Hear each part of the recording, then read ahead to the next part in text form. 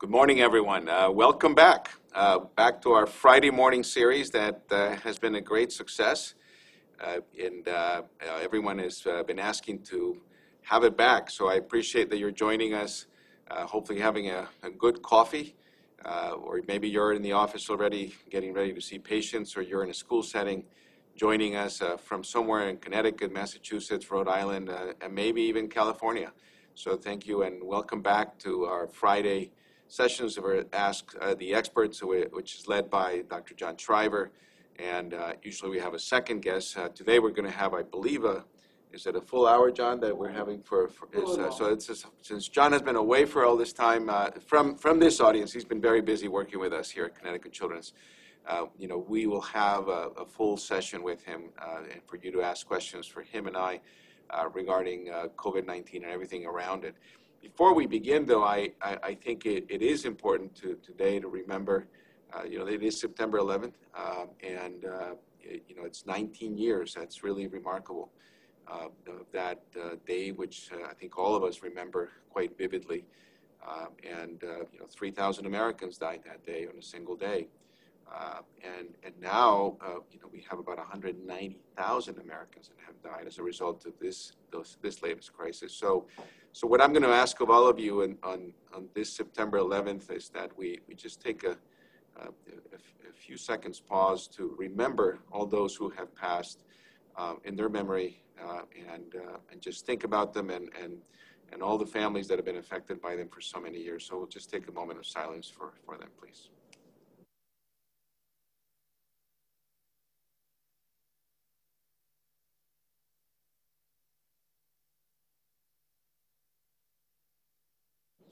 Thank you. So now I'm going to ask Dr. Shriver to give us all the information, the latest information, and then we'll have questions. Remember, there's a Q&A section in your webinar. Please write the questions. I'll read them at the end, and whatever we cannot get to, John will be sure to respond to you via email or through the chat section. So thank you very much. And Liz, thank you for organizing this. Liz Anderson, who's here behind the podium, and Stephen Phillip, who get up really early to come here and get us ready. I think we're missing one light. That's why it looks a little darker on one side, but that's okay. John will look equally good with or without, with one light or two. So John, if you can bring your knowledge to the podium. Thank you, Juan, and good morning to everyone.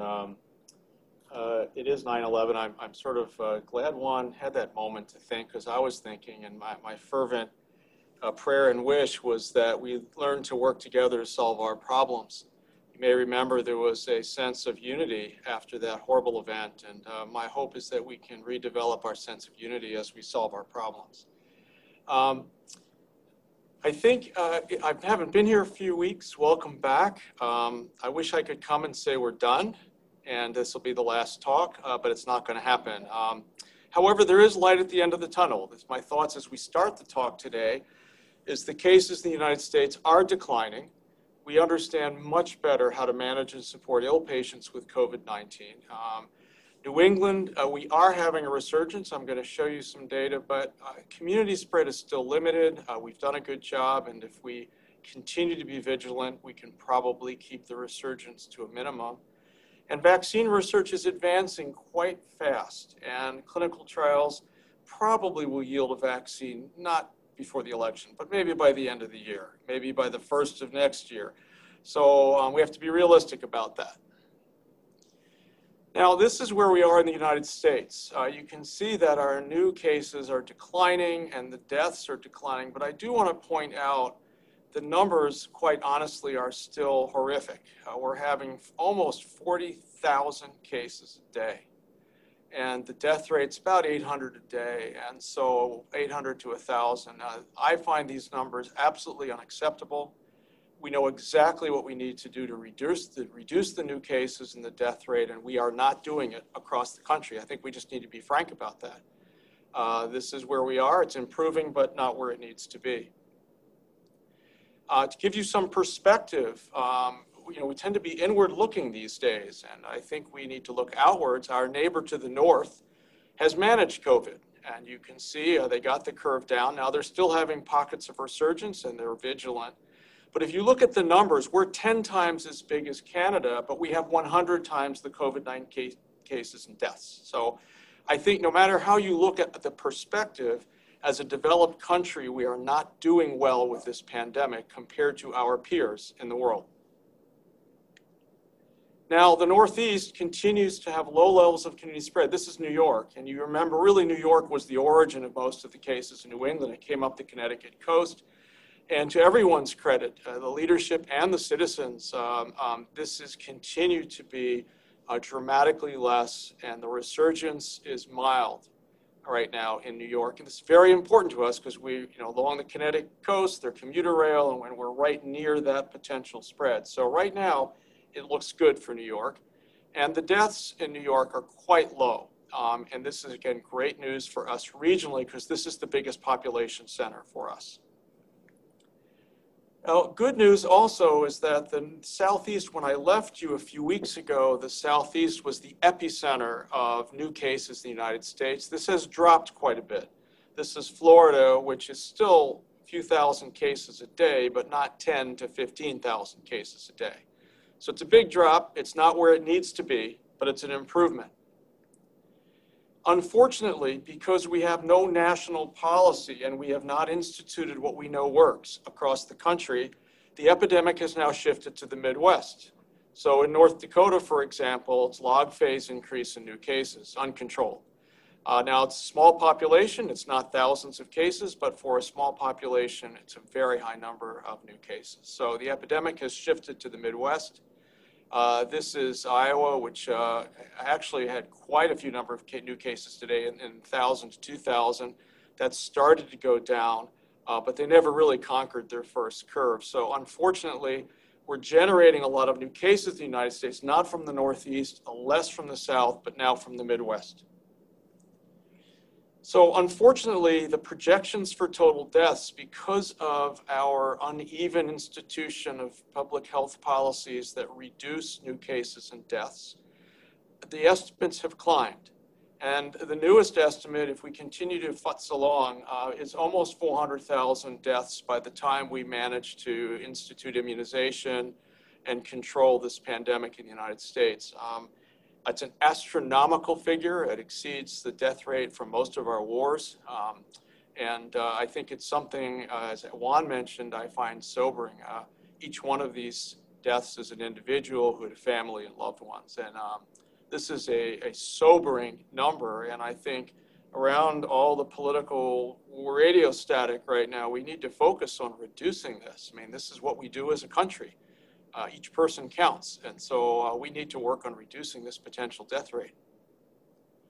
Connecticut has done well this summer. It's been a pleasure. I know everyone, Massachusetts probably a little less well where I live, but reasonably well. You will see, however, we are having an uptick, and I think this is predictable. We've opened up some of our businesses. The schools have just opened. There's more interface with people, but you can see we're climbing up, and it's slow and small, something that we will need to watch very closely and to become vigilant. We know there will be new cases as we open up a little bit. We need to watch it, though, and we need to do very careful contact tracing and stay on top of this. So be vigilant. There is a small resurgence undergoing Connecticut. We're seeing it in Connecticut Children's. We have a number of new cases, so this is going to continue to climb a bit. We are lucky in that we have very few COVID-19 linked deaths, and part of that, I believe, is most of the new cases we're seeing now are in children and young adults. The nursing homes and the elderly are being better protected than they were in the first wave. Unfortunately, a lot of the new cases are in young adults and children. So again, we're going to need to watch this very closely. So where do I go for the fall to see the foliage? Probably you stay local, because it looks pretty good locally. This is from a day ago. It changes, but most of the rest of the country is probably a great idea to visit right now, and probably don't want to drive to Florida and things like that. Let's stay local. There are a couple of other places you could get on an airplane and safely go to, but in general, we're suggesting that we not travel to red areas and that we stay local this fall. Now, a colleague of mine from North Carolina sent me this, this sign that was on a restaurant that had just opened. And this is to reinforce the I think, fact that public health measures are not political. They are designed to reduce infections and to reduce deaths.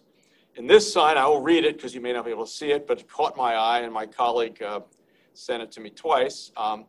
Mask required for service 4 times. Do not pout, do not whine, do not argue, do not harass the employees, do not spout conspiracy theories or regurgitate misinformation you got from your dumb uncle on Facebook. This isn't political, it's basic health and safety. Do not choose to be the reason the rest of the world is laughing at us. So I had to put this out here because I think all of us are public health representatives. As we go out and interface with parents and patients, people are nervous, they're getting mixed messages. We need to be consistent.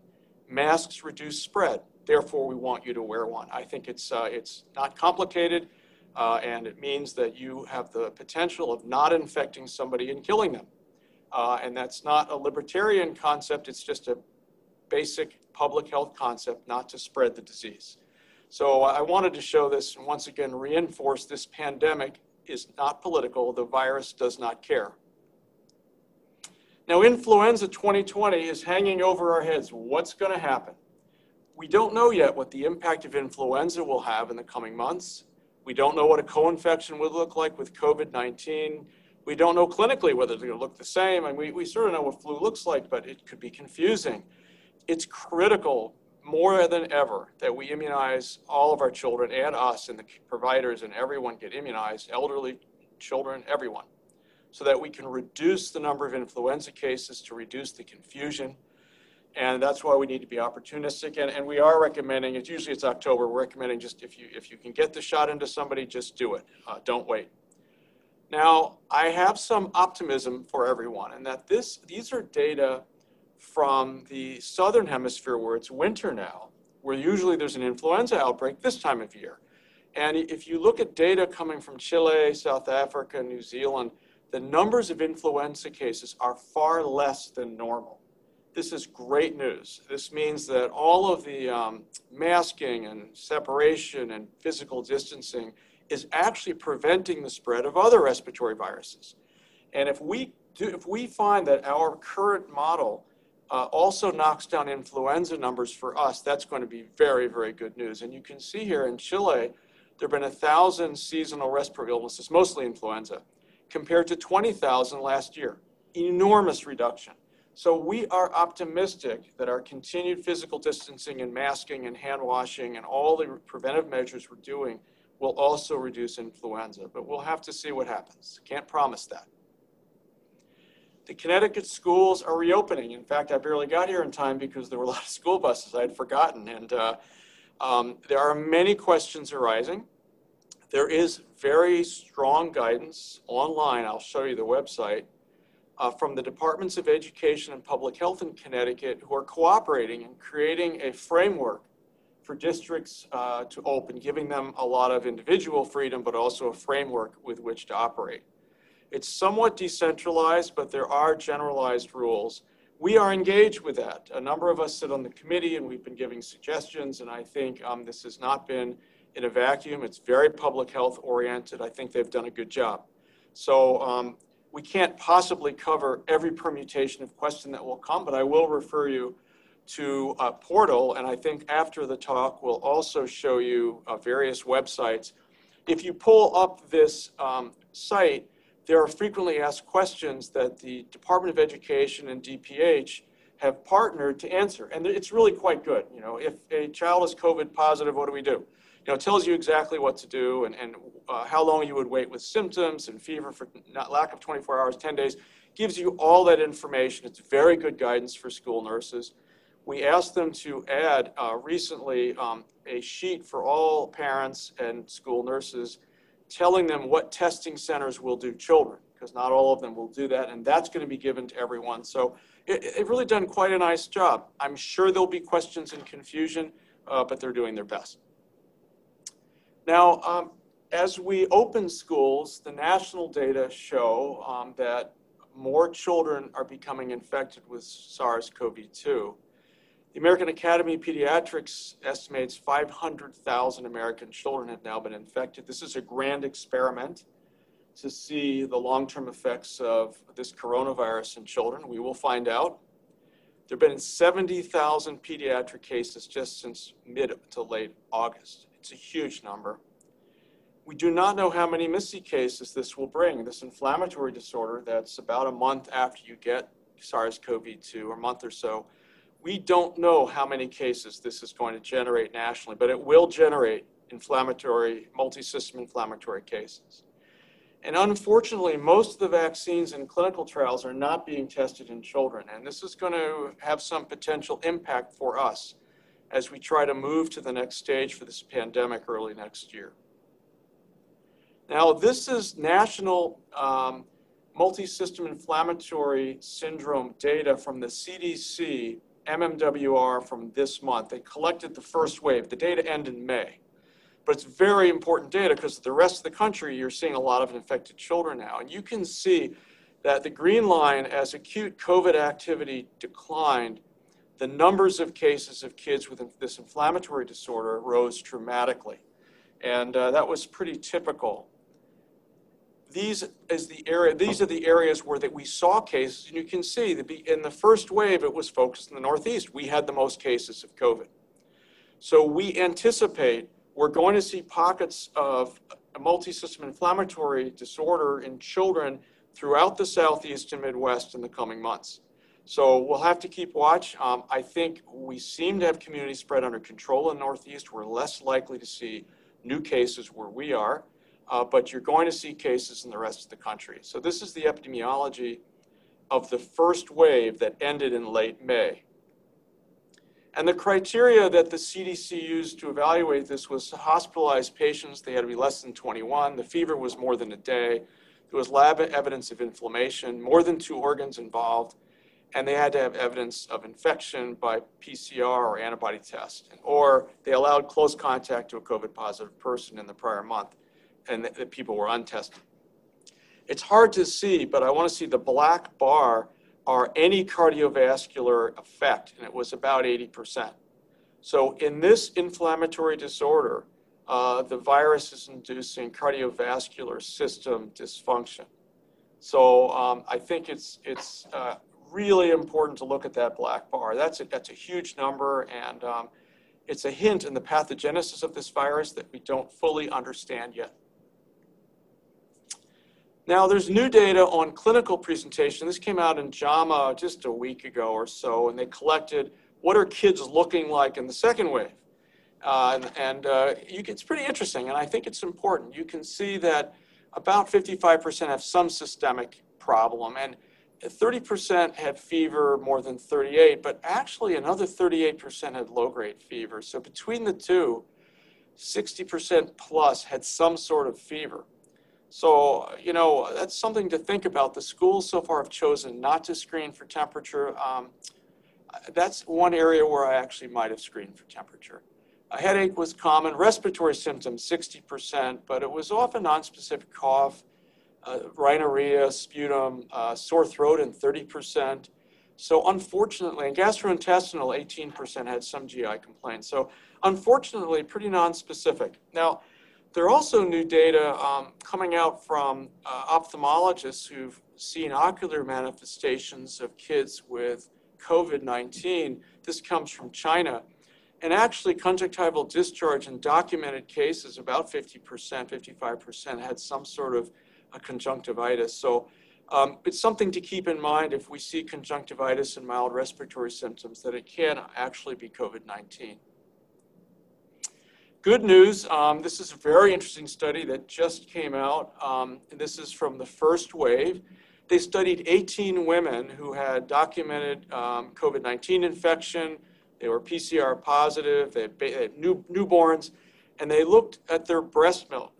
And they found that only one breast sample was PCR positive, and that PCR RNA did not replicate, so it did not represent infectious virus.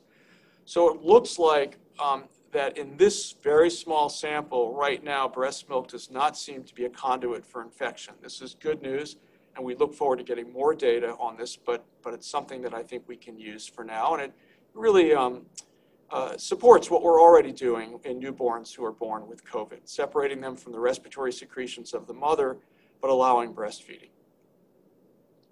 There are a lot more young adults infected with SARS-CoV-2. We are hearing the myth nationally that who cares, young people don't get sick. That's not correct. If you have a risk factor, you're at high risk. And let me show you these data. So this is a risk factors of morbid obesity, high blood pressure, and diabetes, which unfortunately a large number of young adults in the United States have. And you can see if you have two or more of those comorbidities and you get infected with COVID, you have almost a 25% chance of ending up on a ventilator, and your death rate's around 7%. That's just enormous. Many fold times influenza. And so if we have young adults who have diabetes, morbid obesity, or hypertension, they need to be advised that they are high risk, and we need to do all that we can to keep them from getting COVID. This is a group I would immunize early as well. So important data, and again, just came out this week. It's data from Brigham and Women's, but it was national data. So there's light at the end of the tunnel. Let's focus on vaccines. I'm trying to finish up at the half hour so that we have lots of time for questions. There are multiple vaccine candidates in clinical trials across the world. This is good news. There are novel as well as traditional technologies being used. There are likely several vaccines to be licensed next year.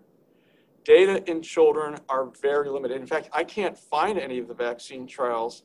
I looked, maybe they are, but I couldn't find pediatric data in any of them right now. So unfortunately, the timeline for vaccines has become politicized and is always uncertain, but sooner is not always better for a vaccine. I'm going to run through with you again. I know I did this last month, but I want everyone on the same page with this because I think all of us as providers, parents, whoever, we need to understand the pathogenesis and the vaccines and how they're being designed because we're going to be asked to choose. And it's important we understand this. So this virus binds to the ACE2 receptor on endothelial cells and a lot of other tissues through the spike protein. You see that on my left. Then the virus gets into the cell and the RNA is taken into the cell, the mRNA, and that's translated to proteins by the host cell. And those proteins reassemble new viruses. And the major target for vaccines has been the spike protein to prevent binding and entrance of the virus into the cell. That's been the primary target. The first group of vaccines are going to be nucleic acid vaccines, and probably let's stay away from DNA. It's going to be the mRNA in a lipid shell that translates to the spike protein, but just the naked RNA so that there's no virus with it. It's not infectious. The RNA is injected into the human, and the RNA is taken up by our cells and translated into protein, which in this case is spike protein. And then we make antibodies against that spike protein based on the RNA that was translated to the protein. Now, the challenge is this totally new technology for a widespread vaccine. It's been used in small niche areas. The challenge will be, even though you make the dose of the mRNA the same, you don't really know how much antigen is produced in each person. There's variability in how that's translated. So it creates an interesting dynamic that we've not worked with before in vaccinology and just something to be aware of. Now, the RNA vaccines are far along. The one we've heard the most about is Moderna, which is a company that's in a joint project with the National Institutes of Health with an RNA vaccine that's in a lipid container. The preliminary data looked good. It's in phase 3 clinical trials, and we do not know efficacy. We do not have full safety data yet. Pfizer, the Japanese, and also there's a second one at Duke. There are at least 4 different RNA vaccines that are in phase 2 or phase 3 clinical trials. I would have no doubt that the Moderna vaccine would be pushed to be available in October. It's not ready yet.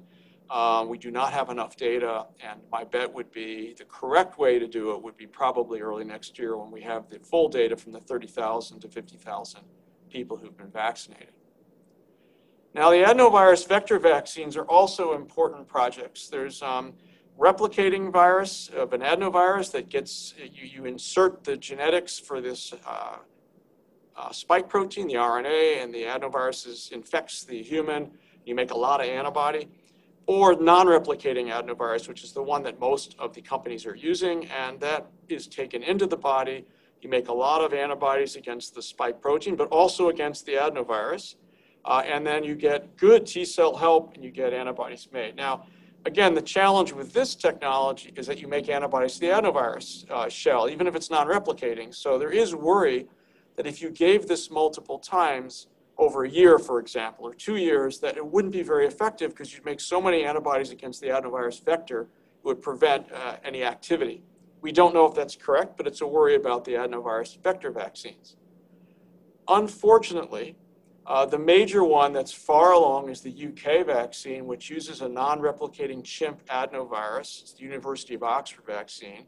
Unfortunately, 2 days ago, the vaccine trial was put on hold due to an adverse outcome of transverse myelitis in one volunteer. Now, we don't know whether that was caused by the vaccine. It's 30, 50, 100,000 people are getting it, and transverse myelitis happens.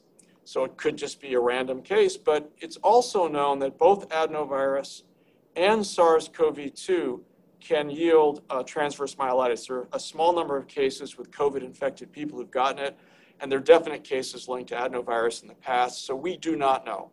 This is being investigated, but I would say right now this casts a shadow on adenovirus vector vaccines, in my opinion.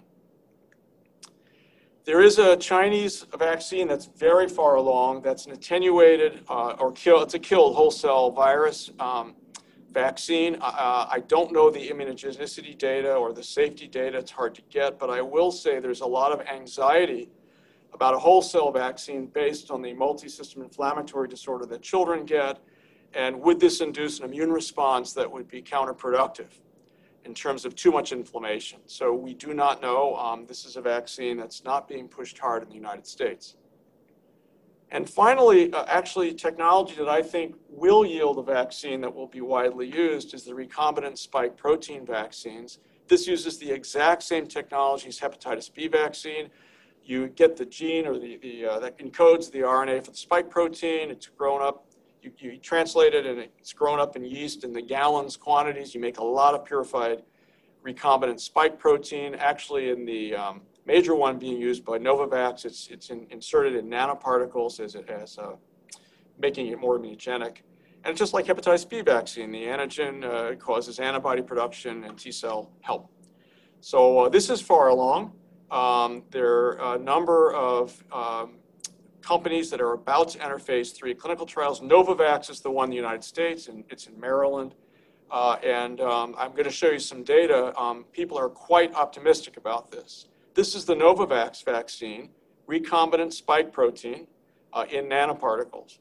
And if you look at the really high dots in the middle of the graph, those are antibodies to SARS induced by 2 doses of this vaccine. It's very immunogenic. It's also both neutralizing antibody and antibody to the spike protein. And on the right, the blue, that is antibodies induced by native infection. Those were infected people. And in fact, this vaccine in 2 doses induces higher titer neutralizing and anti-spike protein antibodies than native infection does. So this is a very immunogenic vaccine, and there's tremendous promise. Now here also, this is the anti-spike protein, which is better than you get with infection. The other one was neutralizing antibodies. So there's a lot of excitement about this, and I think this vaccine will be very promising in the new year as well. But remember, they're just starting phase 3 clinical trials, so that's going to take several months. Testing updates. PCR is still a gold standard. It's remarkably sensitive and specific. However, NP swabs are probably not required. Throat and saliva may suffice, and we are actually using throat when we have the right probes. We use that when we can. So I think there's going to be evolution in the PCR to make it easier to be done. The rapid ELISA sensitivity test, which is a 15-minute test, lags. It's the Abbott test. It's only about 70%, although it's very specific. If it's positive, it's a true positive, but you're going to miss some cases. We don't know what role that's going to play, and unfortunately, the U.S. government bought up hundreds of millions of these test kits, so they haven't really been available. Some have recently been released, So we're going to learn how this rapid ELISA plays out in the next few months, whether it's an important role or not. There is combined influenza and COVID PCR testing in a single cartridge that's available, but supplies are very limited right now for that. So this is where we stand for testing. Now, this is a nice study, just came out from Yale, literally New England Journal this week. And it shows that saliva was just as good as NP swabs for PCR. And basically the dots are the same. You can see that. And in fact, on the top where you see some black bars going up to the blue dots, it shows that saliva was actually a little bit better than NP swabs. And the theory behind that is it's hard to get a good NP swab, and sometimes they're not very good, and saliva is just easier to get. So it looks like saliva in the hands of a very good laboratory is just as good as an NP swab. This is already moving ahead with ideas of could we do a home test, you'd mail it in, and within 48 hours you could get the test back. So I think, stay tuned, we're going to have easier testing probably at home in the near future, but not yet. So the good, the bad, and the ugly on 9/11/2020. Our cases are declining in the United States, and we are blessed by a lot of hard work that the Northeast and New England remain stable. We are having upticks, but at the moment there's low community transmission. We're in good shape. We're going to have to watch it carefully. However, we remain the developed country with the highest infection rate, the largest number of deaths, and the most community spread of any developed nation in the world. And we have uneven resurgence in geographic areas that are not doing common sense public health maneuvers that the rest of the country has done to break the curve. School reopenings will lead to more cases. We know that will be happening. We're just going to have to manage it and be careful, have lots of testing and lots of rules. And hopefully we'll be able to manage that. And vaccine research is extremely promising. There will be setbacks, as we saw this week, but there are several vaccine technologies that have yielded potential vaccines, and I remain optimistic, probably February or March, that there could be a licensed vaccine that all of us are comfortable is safe and effective. Thank you very much for your attention today, but we're going to move to questions, which I'm sure there are plenty, so we left time. Thank you, John, once again for an outstanding presentation and update with some, like you said, some good news, some bad news, across the spectrum. And so we do have a number of questions, and thank you for joining us. We have about 200 people that have welcomed you back to the airwaves. The first one is from one of our pediatricians, Dr. Blummer. Please describe what is considered an exposure to the coronavirus and whether the definition includes wearing masks or not wearing masks. So an exposure would be 15 minutes or more, take a time period. If you have a mask, but you're next to an unmasked positive COVID and you have no eye protection, if you're there for more than a few minutes, that's probably an exposure. If you have an unmasked COVID positive person you didn't know about and you have eye protection and you have a mask and you have gloves and you're in PPE and it's less than a few minutes, we would then probably monitor you. We would not necessarily quarantine if you were in full protective gear. So it depends on the situation. It's a good question, but it depends on the situation and the protective gear that you are wearing. Yeah, thanks, John. And then for Connecticut Children's members, and there are many on this call, if you know of a potential exposure, we go through Sue MacArthur, and who connects with John and Hank Fader and myself, and then we do Sue is wonderful at doing a very close investigation. She actually interviews everyone and makes a determination of exposure based on that close contact. In some cases, we also have video in many places in Connecticut Children's that allows us to go back and assess potential exposure. So this is something that will be you'll hear more and more about, but it's a very good question. And Juan, I want to add one thing. One of the questions I'm getting in a family gathering, someone turned out to be COVID positive the next day, for example, but everybody wore masks and they were all physically distanced and it was outside. That's a low-risk exposure, one in which that's why we do that. You're unlikely to have acquired it from that positive person who's 6 feet away from you wearing a mask outside. So again, each of the questions comes in a little bit different. And by the way, the ID group has 2 people on call at all times. One of us takes the inpatient and ambulatory, and one of us takes COVID call. So if questions come up, call us. We're on call to take those questions during the day, so. Absolutely. Thank you, John. From Carrie Strine, thank you for coming back. So many questions, so little time. Now that school has restarted, the need for testing children will increase dramatically. It hasn't been easy to find a series of sites to test young children, especially east of the river.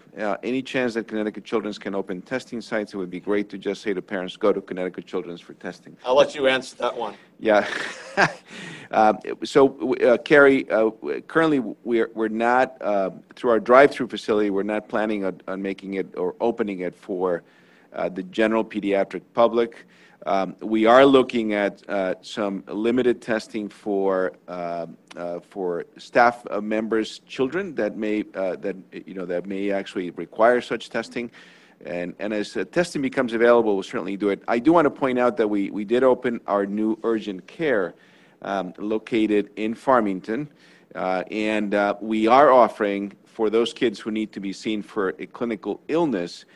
We will be offering COVID testing at our urgent care. So that's just one additional thing to you. And go on our website. It's really a fantastic and beautiful location that can serve you, the pediatricians, in the after hours. So that this is not to compete with you. It's to provide additional service for what you need. And we will be doing COVID testing as well as influenza testing and everything else that comes with that. So thank you for that question, and you'll hear more about it in the coming days. Another question, a few parents in my practice are asking for a letter from me to mask exemption. What do you think about mask exemptions to go to school, John? Well, I think I feel pretty concretely about it. There are no medical indications to prevent mask wearing except someone with an anatomic defect. There are certain jaw and anatomic defects where masks would be difficult. Pierre Robin, for example. Those are vanishingly rare patients. Asthma is not a contraindication to wear a mask, and so we basically say to parents, unless there's some extremely unusual anatomic or physical challenge, that masks have no medical reason not to be worn. Now, I will say that children with autism spectrum sometimes have difficulty with that, and we have to work with those patients and find alternatives. So that is one area where those children may have difficulty with masks. But in general, there are no medical contraindications. And I do think, I've gotten lots of calls about that, and honestly, I think we just need to be consistent about it. You saw the poster in that restaurant. I mean, it's just has reached the point of ridiculousness. And I will say, someone mentioned this to me the other day. I went to the ophthalmologist, and it was everyone's in PPEs and stuff, and he was just shaking his head. He was elderly. You know, our parents landed in Normandy, and they didn't have butter, and there was no gas, and everything was rationed, and here we are, just put on a mask, and it's some kind of affront. So it's reached the point where the data are so good, and so many people have died, that I think we just need to be honest. There is no reason not to wear a mask. Please do so, and just be firm about it, in my opinion. I agree, John. That's absolutely correct. From Murray Luxembourg, what is the current usefulness of the rapid test for COVID given the low positivity rate in Connecticut? You know, you're talking about the ELISA test, I assume, that has about... And I think this is an antigen-based. The antigen-based, the ELISA test. So, you know, it's about 70% sensitive, and I think it might have some utility if you were surveying a school and you wanted to see. At the moment, though, because we have such good availability of PCR that's so sensitive and specific, I don't know what the niche for that is, and we're not using it at Connecticut Children's for that very reason. I don't know, Juan, if you have another opinion about it, but right now, I don't know. Yeah, there was a recent test that was felt to be very sensitive and specific. Unfortunately, we tried to get it for Connecticut Children's, and by the time we placed the order, many of the testing sites had already been commandeered, and so it was not even available. Right. That was the doses bought by the U.S. government. Yeah, so. Exactly. And I don't know that one that's more sensitive that just came out. I don't know how it's been validated. I haven't seen those data. So right now, in the reality of our day-to-day operations, it's not playing a big part.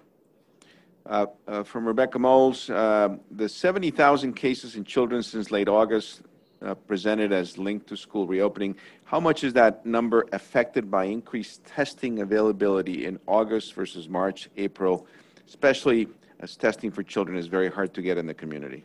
I think backing up, that 70,000 was really mid-August to now, so a lot of the schools hadn't opened. So I don't think it's all linked to schools. There's no question some of it is linked to improved testing, but it's coming from states that had a really high percent positive. Florida, for example. So you know, a lot of those kids were in Florida. You know that it's not just extra testing, that in general we have more children being infected. So I think it was a broad base coming from the Southeast at the time.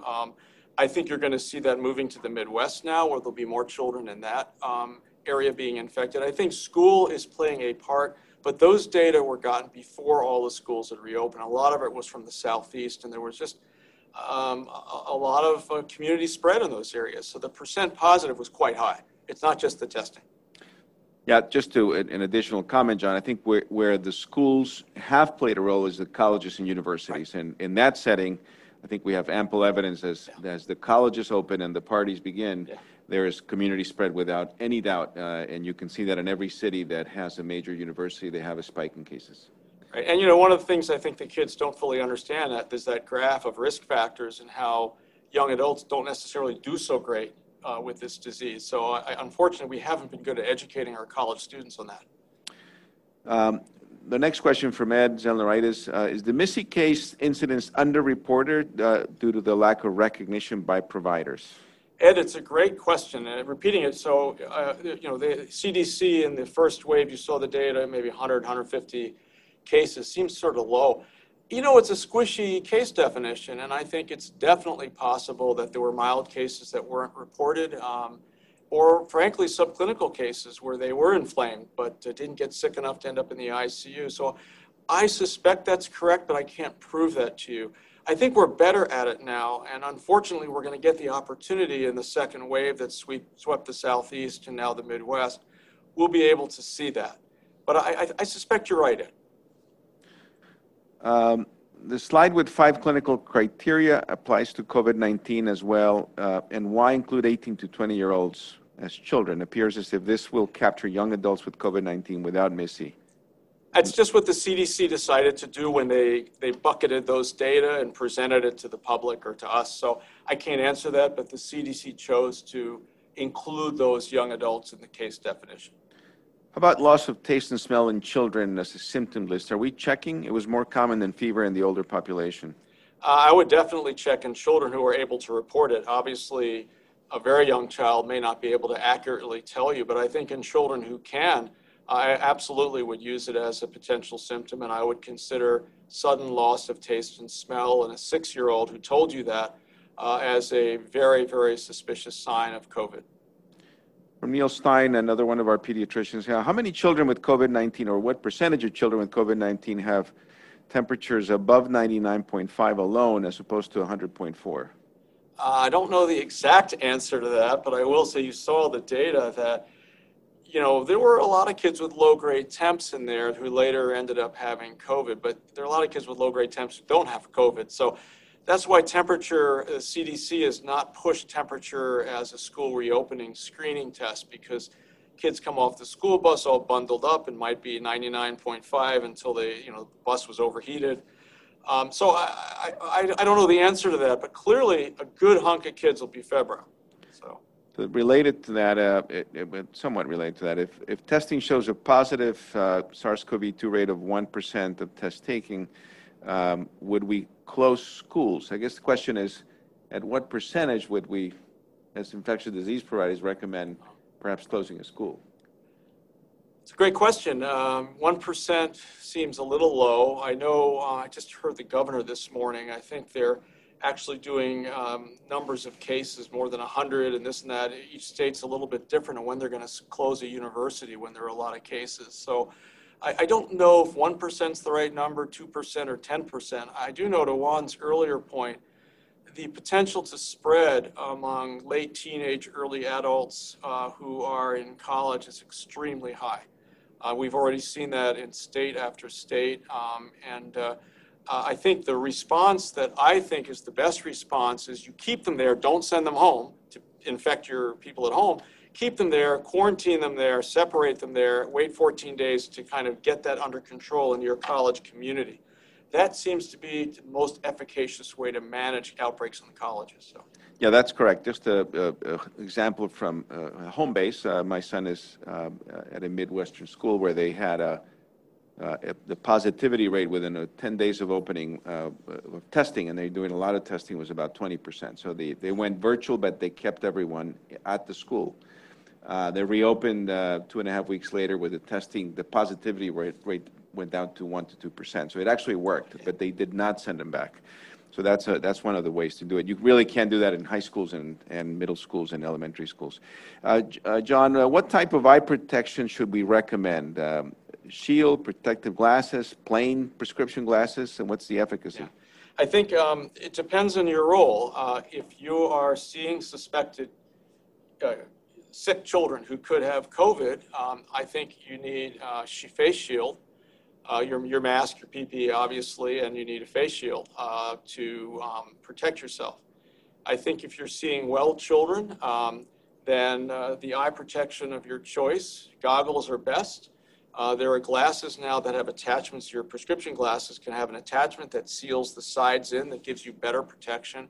So for low risk, well type patient care, we're suggesting universal eye protection, but you can have a little wiggle room in what you choose to use. Anybody who's sick or there's high risk, it's full PPE and face shield.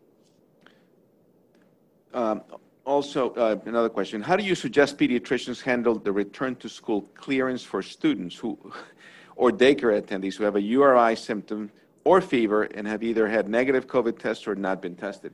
Yeah, it's actually on the state website. They have that all worked out.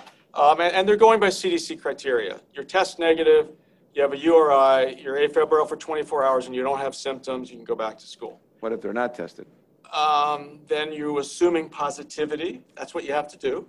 And it's 24 hours, no fever, and 10 days from the symptoms, and you have to be symptom-free. It's actually on the website for the state. It's just CDC criteria, and I think it's pretty reasonable. So. And the question that we've been asked, John, is so no testing a kid with a provider who's one of our providers or a pediatrician. What do we do with that provider without a test? Well, then we just say test your kid. I think that is sort of my response. But test your kid, otherwise you'll be quarantined. So, and if your child's negative, we don't have to quarantine you. So I think when in doubt, particularly in a school district, if someone's sick and they follow some of those COVID potential symptoms, I'd have them tested. But it's all on the website, and it's just straight CDC criteria of if it's negative, it's 24 hours, no fever, you're symptom-free. And if it's positive or suspected, you've got 24 hours of no fever, but 10 days since your symptoms started. Yeah, and that's where we will be standing up our ability to test the kids of those providers so we can actually get them back to work. And so we'll work with the pediatricians as well. Dr. Tynan, Dara Tynan just reminded me that Connecticut Children's is looking at a mobile testing unit that hasn't been launched yet. And so we're looking at that. Obviously, we'll inform you as soon as we have that. And we're working with DPH also in terms of licensing. So hopefully we can stand that up. Can you, from John Pitagoff, can you discuss ventilation and changing of indoor air?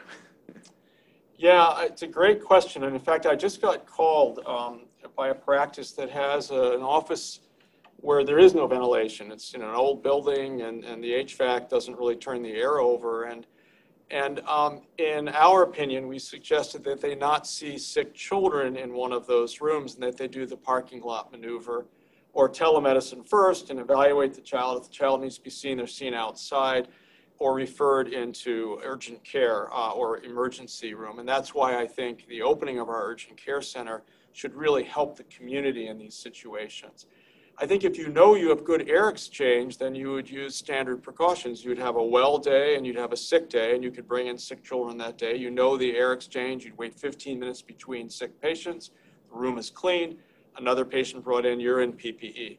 So I think it's important for us to evaluate our buildings and what that is and what kind of air exchanges you are having. But a lot of the older offices don't have very good air exchange, and we need to be careful there.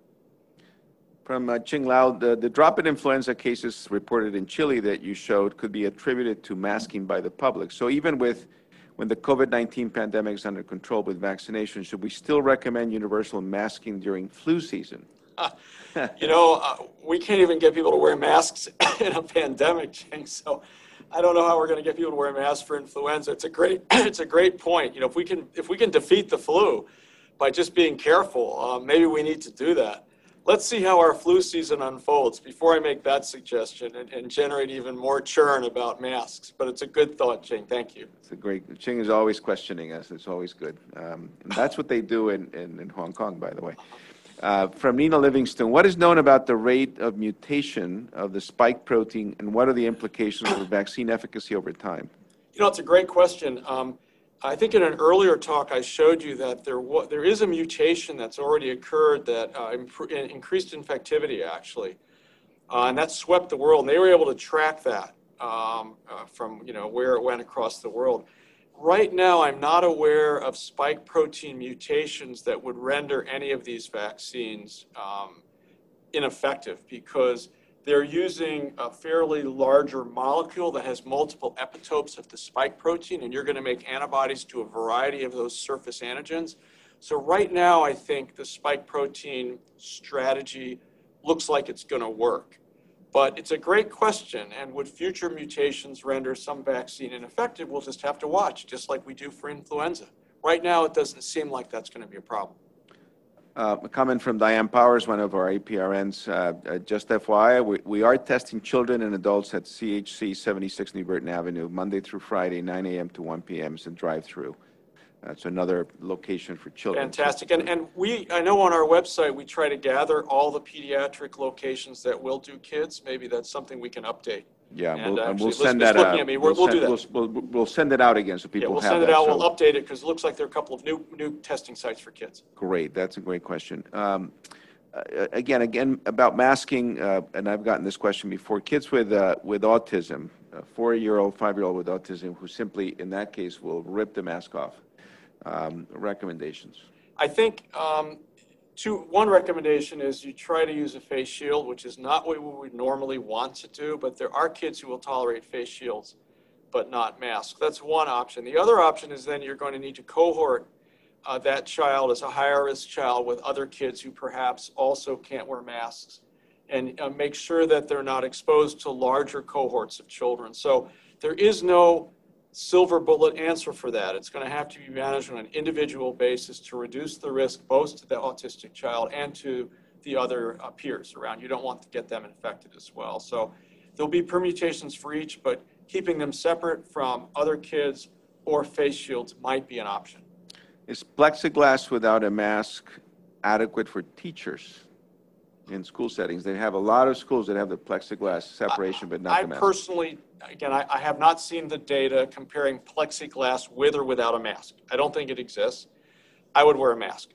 I think plexiglass is a piece of plastic, and there will be aerosolization around it, and it would make sense. And in addition, if the teacher happens to be infected, wearing a mask at all times would prevent risk to the students. So again, I don't think plexiglass removes the need to wear a mask for the teacher, in my opinion.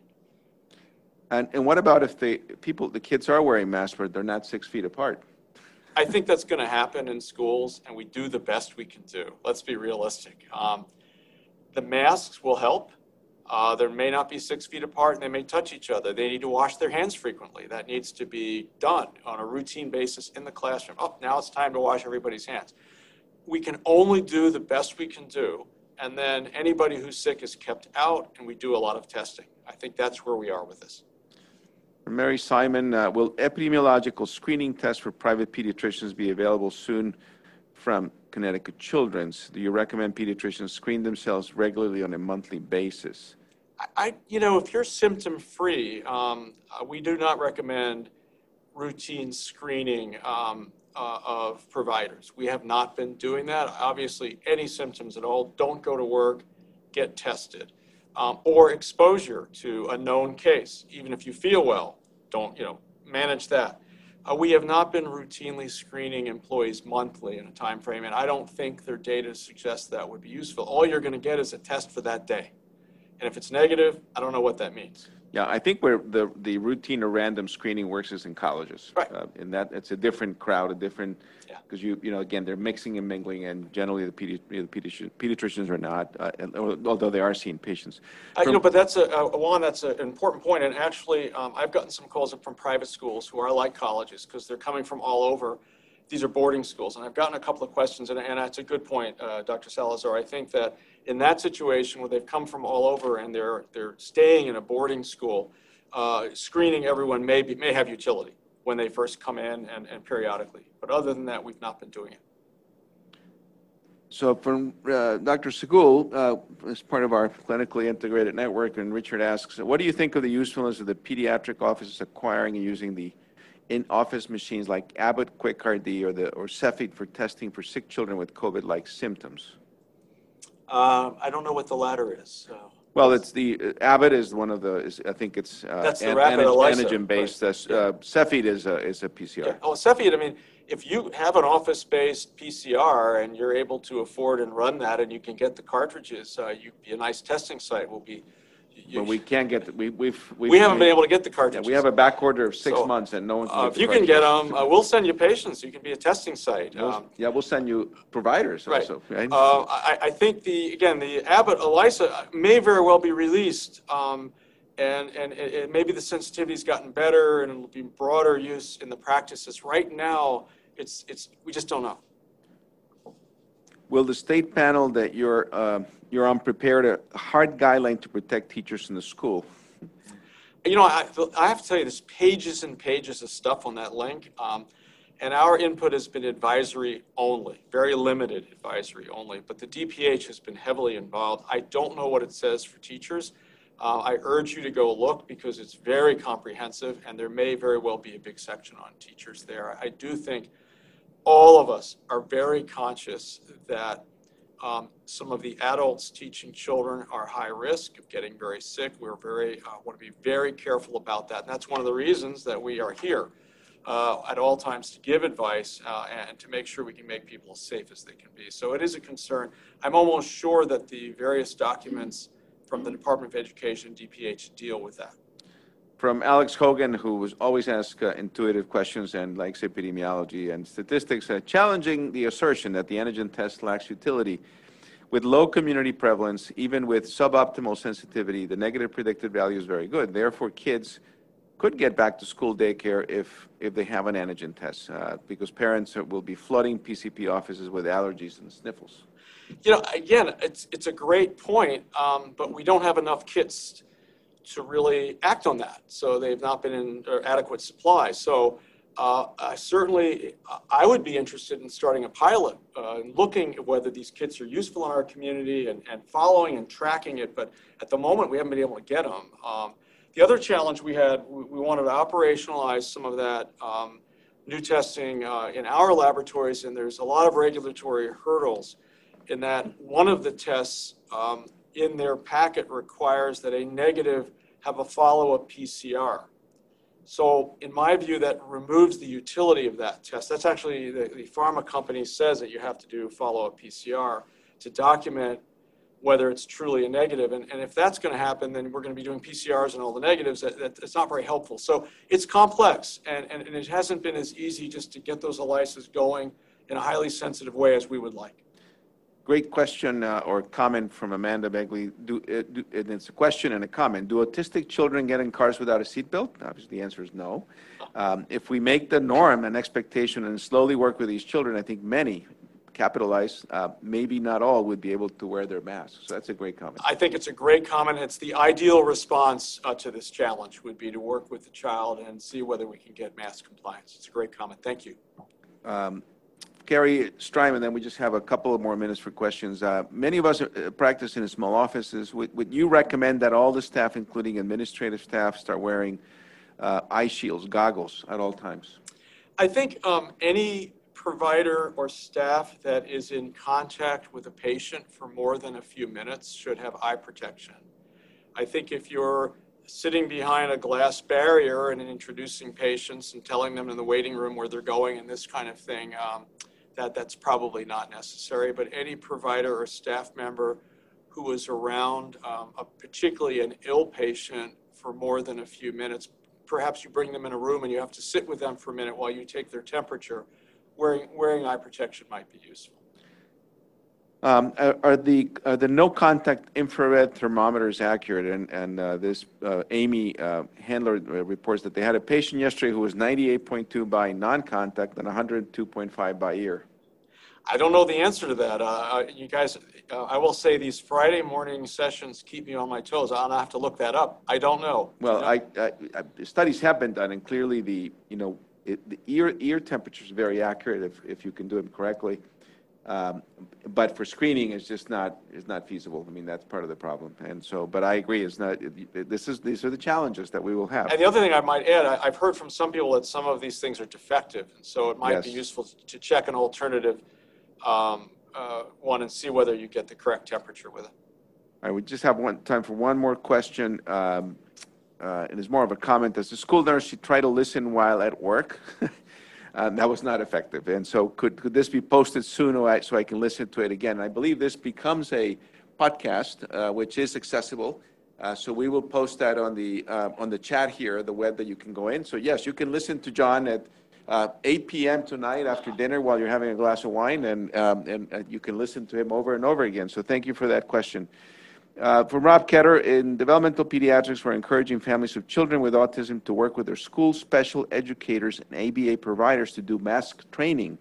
Many children with autism are making progress. So thank you, Rob, Another for great that comment of how to really manage that. Thank you. That's it for today. It's 9:01.